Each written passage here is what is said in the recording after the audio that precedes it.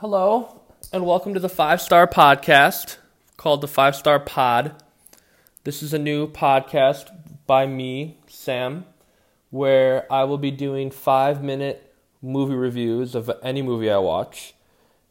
They'll be bite-sized, they'll be quick, they'll be super accessible and easy to listen to, and hopefully they're hilarious because I'm hilarious.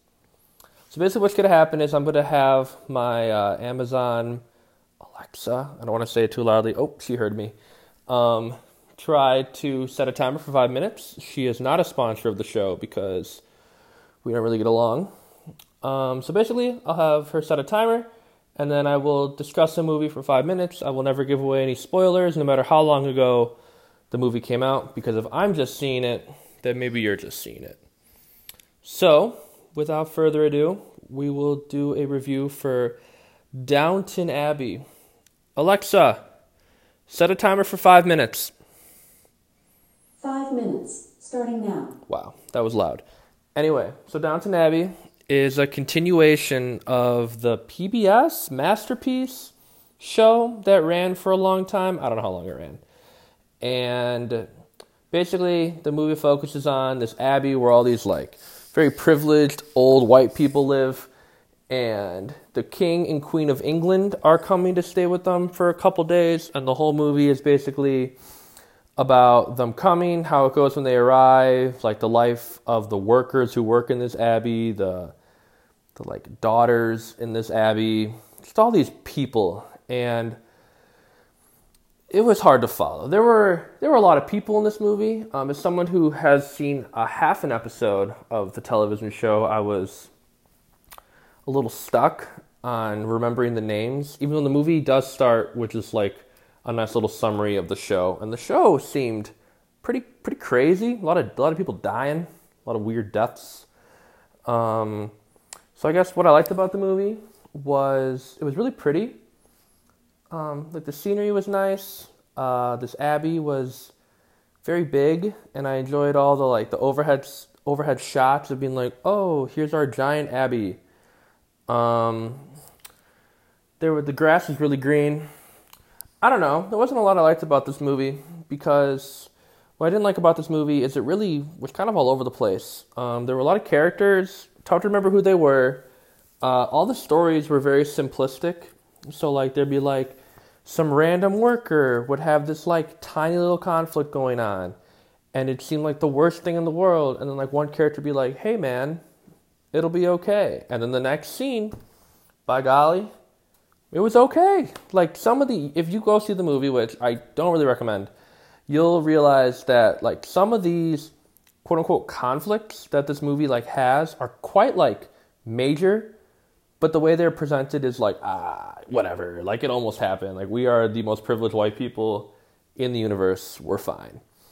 I also didn't know when the movie took place because I think the TV show was 1920s, and I don't really know how much longer after this movie happened in the world of Downton Abbey.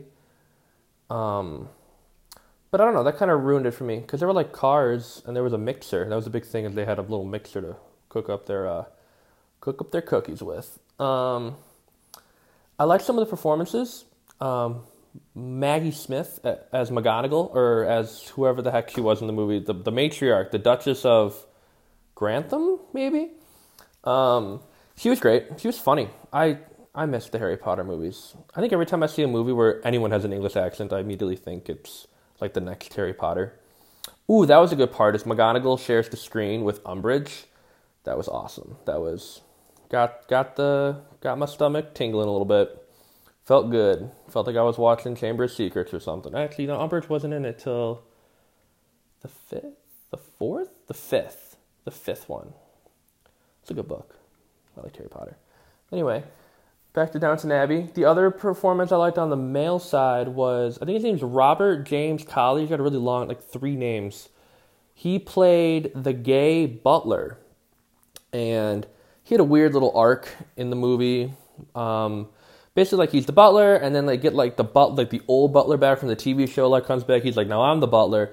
I mean, this is not a spoiler. I feel like anyone who watched the show probably knew this was going to happen. And basically, you get to follow the Gay Butler as he like kind of like explores himself a little more. He probably had the most like actually going on in this movie, even though like his story just should have been way more because he was the only character who I felt was even remotely interesting. The rest of them all seemed like either they were born into severe privilege or they like just like got privilege, like Thomas Brantham or Branson, or he was some Irish guy. He was nice. I don't think I have much time left to talk about this movie. I hope not. I didn't like it. I think probably with 30 minutes left, I whispered to my girlfriend that this was the stupidest movie ever. It just didn't have any real conflict. It didn't make me like worry about the characters or feel anything about any of the characters. And the movie just took about 30 minutes too long to end. Like they got to a point where it's like, okay, like we're done. That was fun. Check my watch. Got an hour to go in this movie. And I'm like, oh, they're going to make this awful. And, you know, they did. They really, really did. But I'm glad I went to it because then I wouldn't get to see Minerva McGonagall on my screen again. Oh, she's done. Alexa, stop timer. So, in conclusion, I'll give it 2 stars out of 5.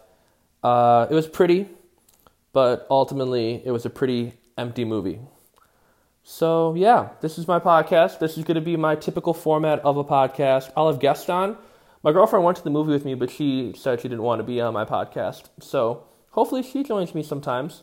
But yeah, thank you for listening and have a great rest of your day.